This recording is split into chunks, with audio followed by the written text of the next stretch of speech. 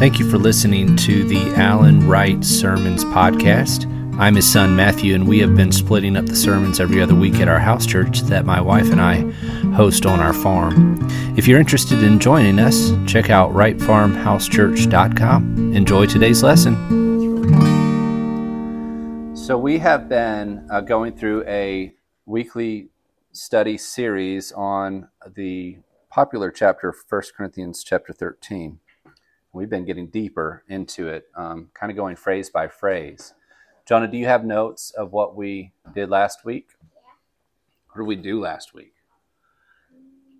Calibrating our hearts. Yes.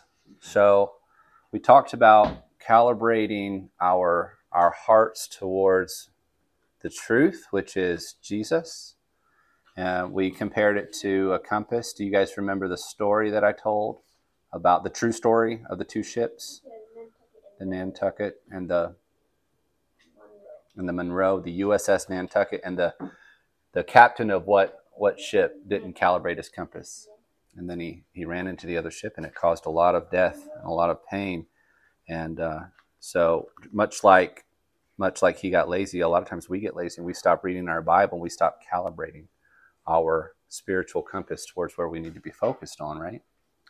So this week we are continuing, and we are in verse 7. I've titled this lesson, The Limitless Love of Jesus. And this chapter, once again, is Paul's definition of love. So there was I was telling Colleen about this earlier. There's this Duke research study at the University of Duke. And they did a study that the average person can expend about 4,000 calories per day on a consistent, ongoing basis without killing themselves. But that, they found, was the absolute limit of human endurance. So in the short term, though, okay, if you think about the short term, we know that there are professional cyclists that race these long races like the Tour de France, or there are marathoners who run over 26 miles. So they expend much more than 4,000 calories in that event or whatever they're doing. In fact, I read that they're expending 4 times that much, 16,000 calories in an event. But that's possible because they're doing that in a much shorter period of time rather than every day of their lives. The same study, interestingly, found, they were studying athletes, but they found that pregnant women actually survive at the limits of what the human body is capable of surviving at in the later stages of their pregnancy. So they're surviving. You mothers are surviving. It's a good Mother's Day fact, at 4,000 calories a day. And you're surviving right at that limit of survival. Isn't that curious that God made you that way, right? I've seen Colleen do it 4 times, and I bet she would agree with me that, yes, that was the limit of my survival. That was the limit of my survival capabilities. So physical endurance for our bodies can be hard. It can be hard, right? But extreme and long-term endurance, it can actually kill you, is what they found.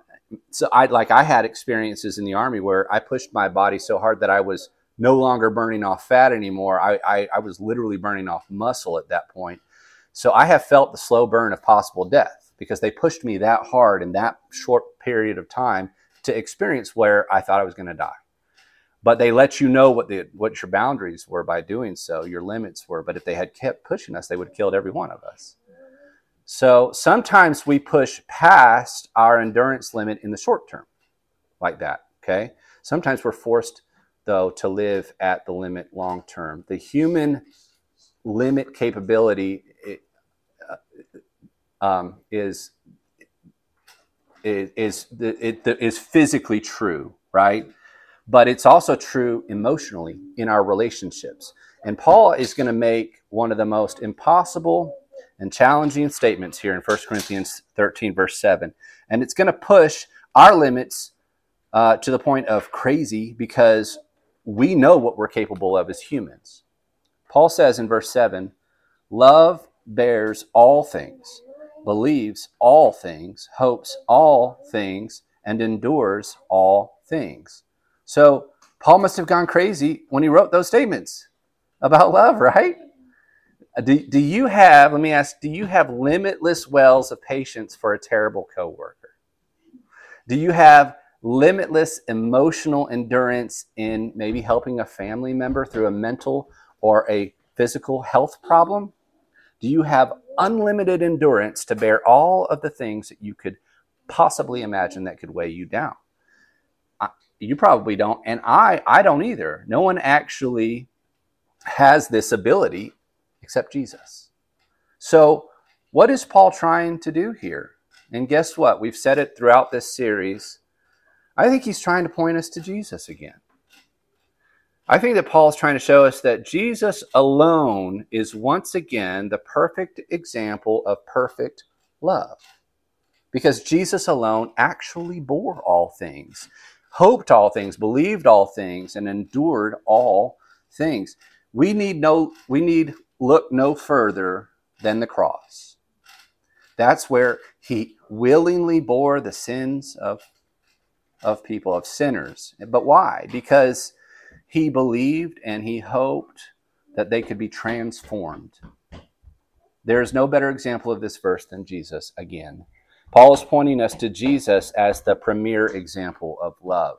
But that's not the only reason that he makes this impossibly bold claim in this verse. Paul's intentional exaggeration. He intentionally exaggerates. We see that a lot. It makes a great second point. Our relationships are an endurance sport, right?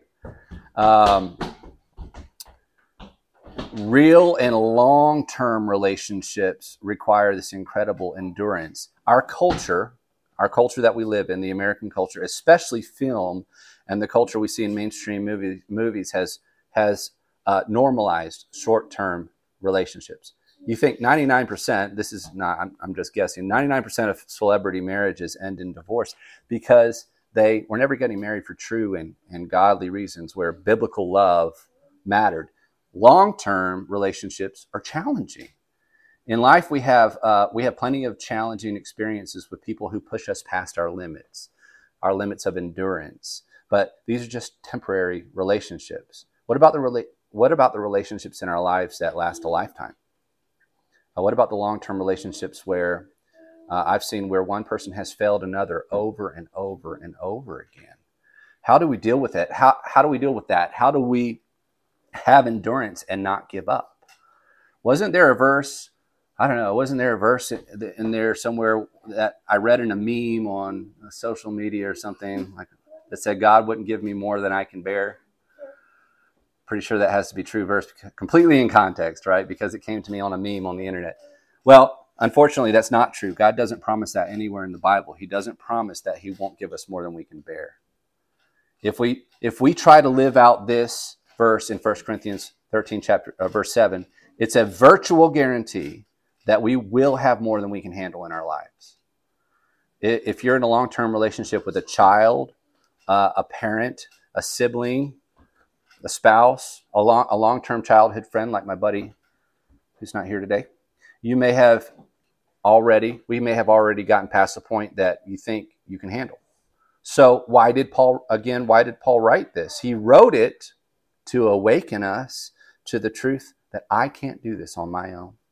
I don't have the inner resources. I don't have the emotional calories to expend without dying.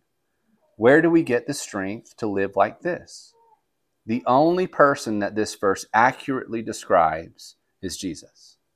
Jesus is the ultra marathoner of relationships. He's got unlimited emotional calories.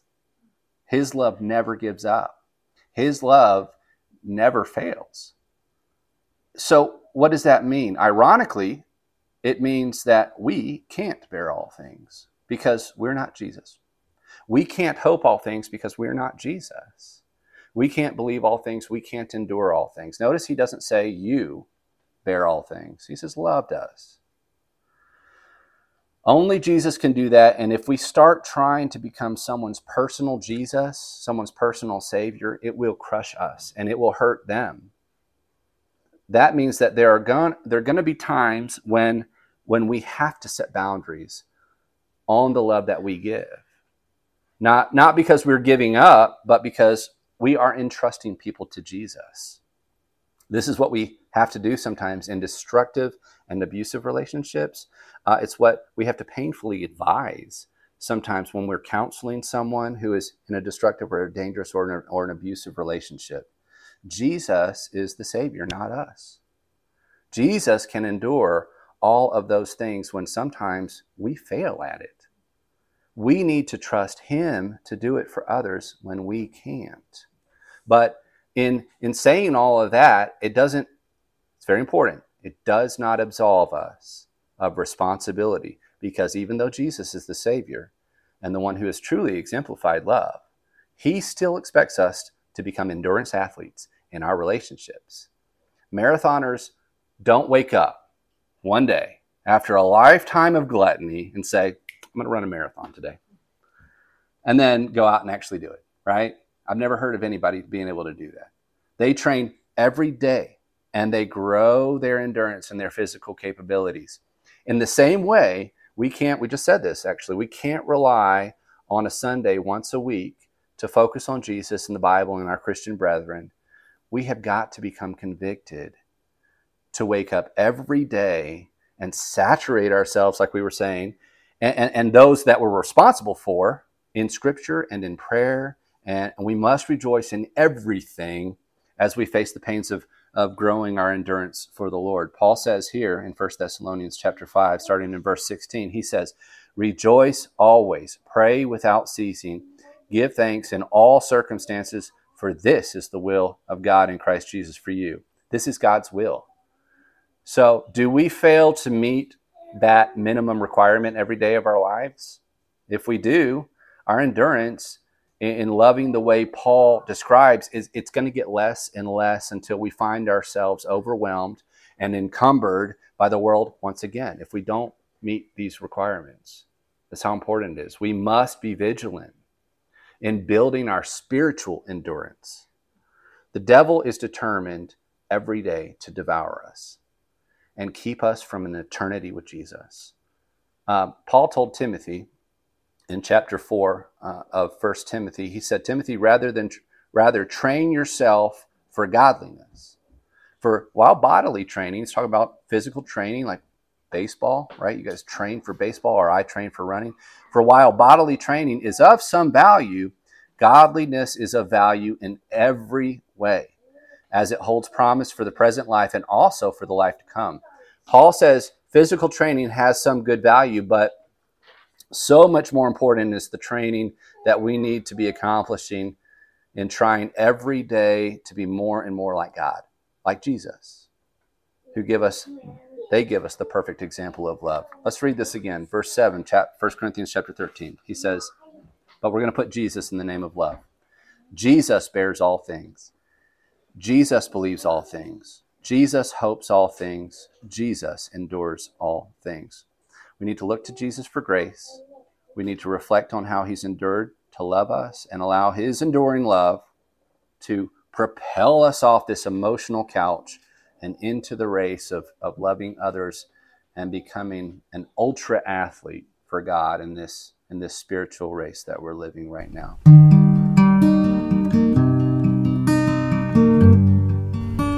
Thank you for listening to the Alan Wright Sermons podcast. We hope you'll join us next time. God bless you and have a wonderful week.